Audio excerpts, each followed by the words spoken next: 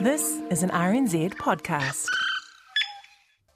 Hi, I'm Paddy Buckley. I'm Head of Video Products at Stuff. And I'm Carol Hirschfeld, and I'm Head of Video, Audio and Content Partnerships. And we're here to tell you about Stuff's newest product. It is Play Stuff. Play Stuff is New Zealand's new home for video. It's going to be both part of the website, you'll be able to go there from stuff.co.nz, but it's also going to be standalone new mobile applications. It really is a place where we will showcase our best video journalism, but we'll also give our audience, for the first time, entertainment video. That was a promotional video for Stuff's new video service, Play Stuff, offering more than 10,000 videos to stream from sources such as the BBC, TVNZ, Reuters, Vice.com and Stuff itself. Now, some of these are simple short news reports, but others are movie-length documentaries and factual features. Stuff's editor-in-chief Patrick Crudson described Play Stuff like this to us. Play Stuff is a news and entertainment platform. The best news video that Stuff produces will be available on Play Stuff, and we will feature news and other videos from Play Stuff on Stuff, the website as well. The two will work hand in hand. Now, this free online service is not to be confused with Stuff Picks, Stuff's video-on-demand service offering Hollywood movies for paying subscribers, one of a suite of different businesses that Stuff is now operating online to make a buck. And one reason this former newspaper company has former broadcast executives like those two now on the staff. But it's not long ago that Stuff was a much simpler company, a newspaper publisher called Fairfax Media. Now, similarly, the forerunner of Spark was telecom, dedicated to phones and phone lines.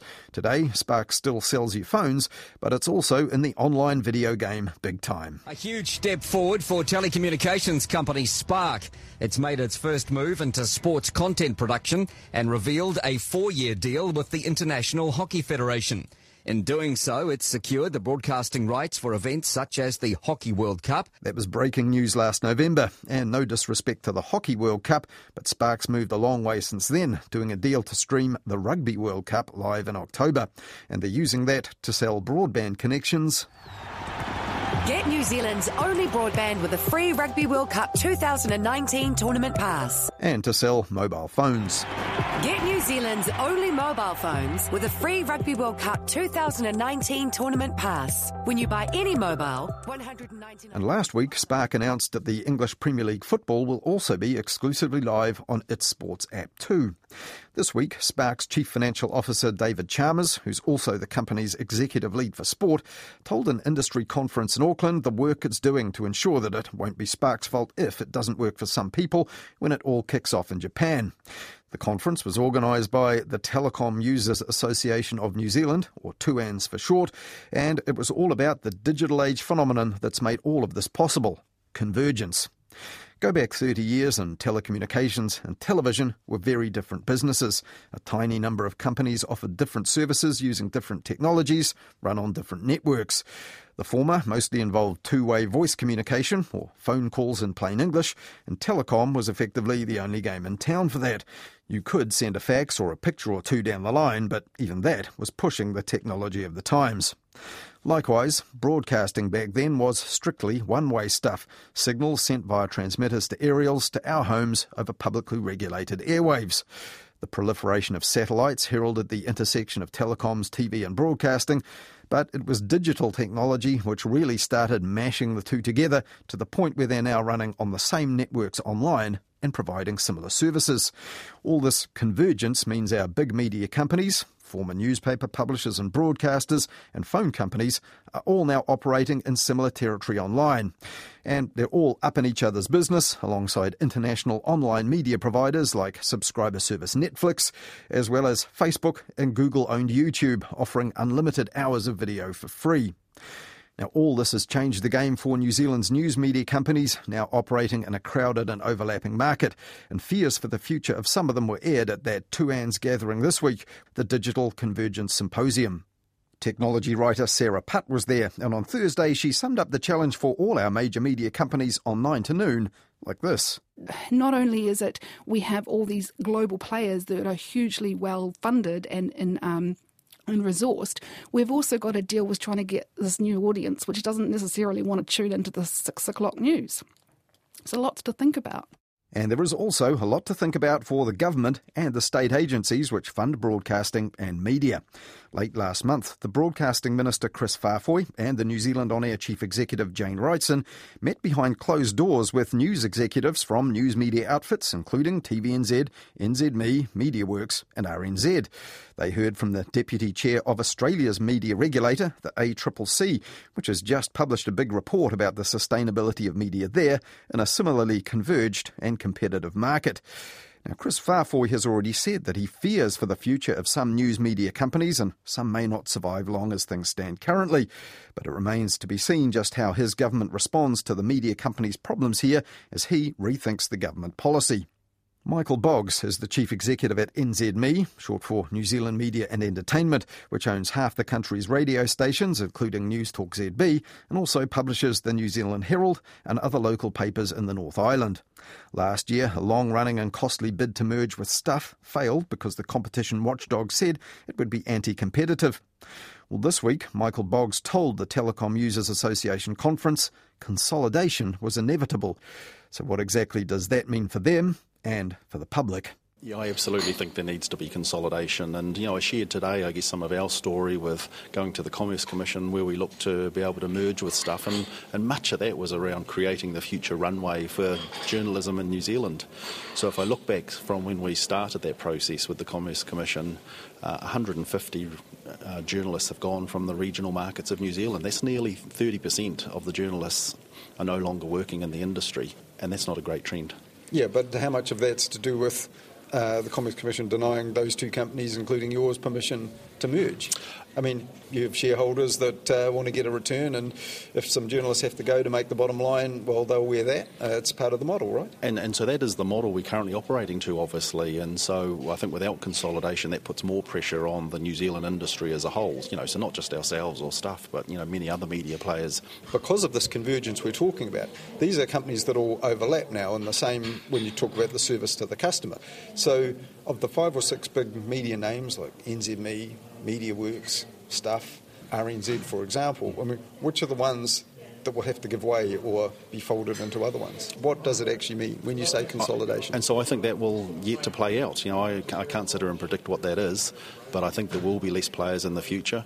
We're obviously seeing telecommunications companies enter the media industry as well, so there will be some form of consolidation in the marketplace. Only a few of these companies do news and journalism. Is news vulnerable in this environment? Could news just disappear from companies where once it was the core? Well, I think news absolutely is the core of our businesses, but I think, to your point, it is vulnerable.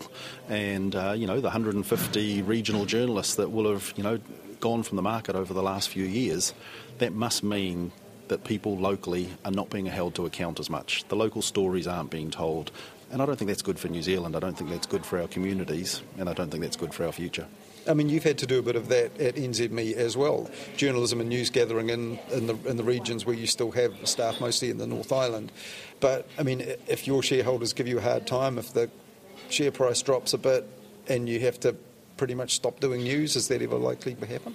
So the thing that we're really focused on is what is the content that really is quite local. What is it that's live? Because that's what we can cover. And then we actually choose secondarily which platform to put it on. Broadcasting is still kind of privileged by the government in terms of the public spend on it. You've got RNZ entirely funded from the public purse. TVNZ is state-owned, and as we heard today from its chief executive, has been told, don't worry about returning us a dividend, just put it back into content creation. Are you wanting to see a change in that, given that everybody's doing similar kinds of work online these days and it's all crossing over? Firstly, we're obviously, as much as possible, trying to stand on our own 2 feet, create our own content that we can put on our platforms and monetise. So it's likely to be that it might go to digital first. Now we have a decision as to whether it's to free digital or to paid digital. It's then likely that it might actually go to radio next. It might go to News Talk ZB, for example, and then later in the day it's likely that we'll then start to think about, is that a piece of news that should go into the Herald? So it actually is one newsroom now But, congratulations to New Zealand On Air. They have said we will fund other organisations other than broadcast TV or some radio. They're already doing it, if you've got a story Yeah. to tell. And so that gives us a chance to access some of that public money.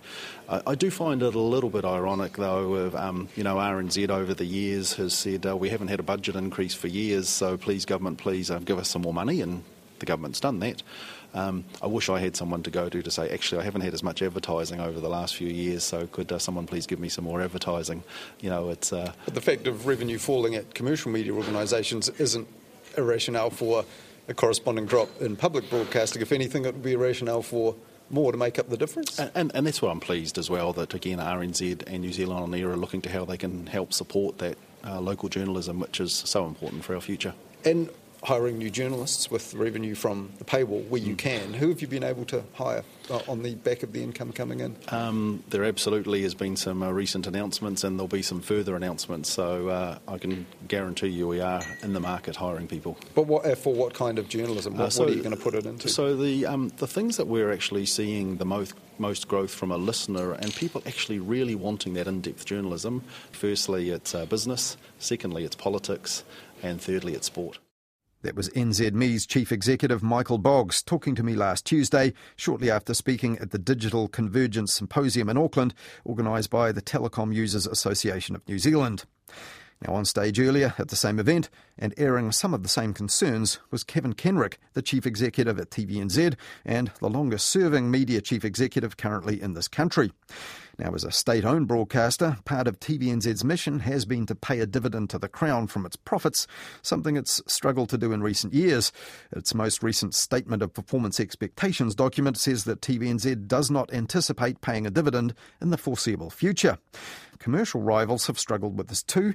Mediaworks hasn't paid shareholders a dividend in years. NZME have said they won't be paying one this year, and analysts say Sky TV will likely cut theirs this year too. But as a state-owned outfit, that raises more questions, some of which I put to Kevin Kenrick this week after his speech. A huge increase in the number of content services that are available for consumers doesn't increase the marketing budgets of New Zealand advertisers, and it doesn't increase the discretionary spend of New Zealand households.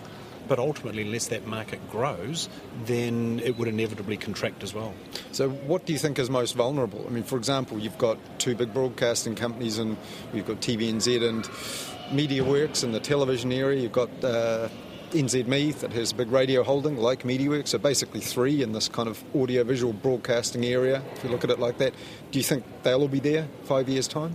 I guess everyone's got an opinion, but no one really knows. I just look at the macro context, and I don't think it's sustainable to have more fragmented, smaller scale players in an industry that is a high cost to participate, and if the market's not growing.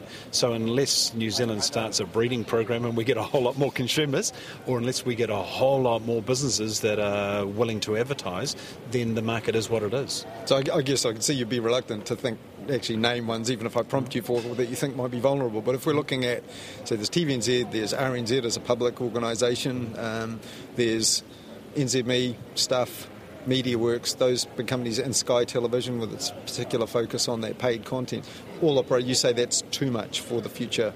We've got the same number of mass-reach, free-to-air TV channels in Australia as what you have, so in New Zealand, is what you have in Australia.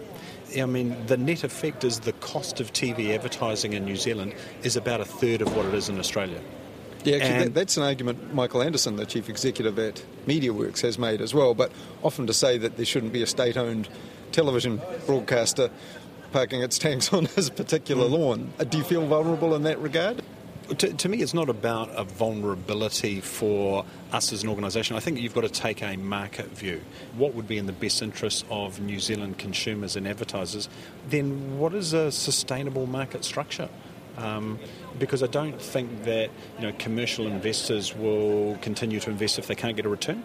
And unless you've got other benefits that you're banking as a result of being in the market, then ultimately these things will just play out. And at times we tend to look at everything that's changing versus the things that are not. The things that are not is that consumers will view content that they think is quality content that either informs them or entertains them. I think more and more of that is showing up in video format. and we're in the informing and the entertaining business. So that part of it's a real positive. The challenge is how you distribute it and how you get a return on that. And the distribution, because it's fragmented and because there's more ways of doing it, it just means there's increased cost to deliver the same content to the same number of viewers. And then in the digital world, you're up against global versus local competitors who, they just have the ability to commoditise the market and sustain it in a way that local players don't. Well, you mentioned making a return on investment in this kind of market is difficult, but it sounds like from what you said, the government isn't bothered about that anymore. They're saying, don't worry about a dividend, reinvest it in your business. You mentioned today that was an argument you made to them. They more or less accepted it. Well, we think in the current market environment that there is more value to the government as the owner of the business and us investing to create a sustainable future than maximising near-term dividend yield. And they agree. So when you're in a world where you've got global players that are prepared to lose billions of dollars a year to build a future, then us maximising dividend yield and foregoing investment in the future feels like we're going the wrong way. What do we, the public, get out of it? Because the government only owns it on our behalf, right? Look, I think the value to New Zealanders of TVNZ has always been more about the impact that we have than the financial results that we deliver. So I think on a good day, TVNZ informs New Zealanders, we entertain New Zealanders, we champion New Zealand voices, New Zealand stories. But how are we going to know, as viewers, as New Zealanders, because they've let you off the hook of having to run a tight enough ship to return them some money, that it's going back into the business? What will we see? What you'll see is a significant increase in investment in local content. So the mix between local and international will shift markedly towards local. You will continue to see investment in building an online future and making that content available across more devices. And what you'll also see is a greater adoption of data to actually understand what individual viewers want and to enable advertisers to have more targeted relevant ads.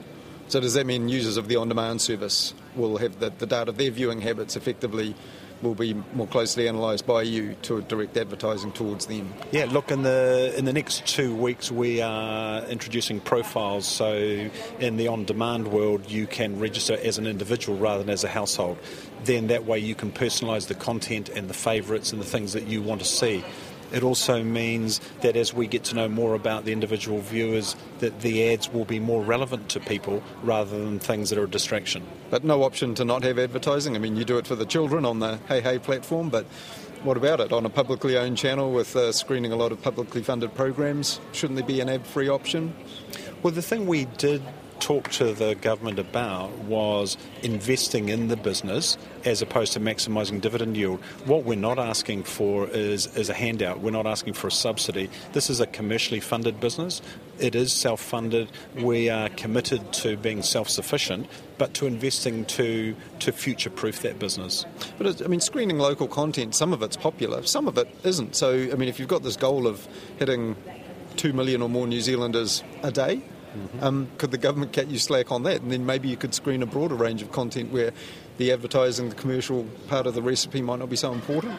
But in an ad-funded world, there's got to be enough critical mass for it to be economically viable. So you and I might individually think a particular show is wonderful, but unless we've got tens of thousands of others who believe the same thing as us, it's not going to be commercially viable.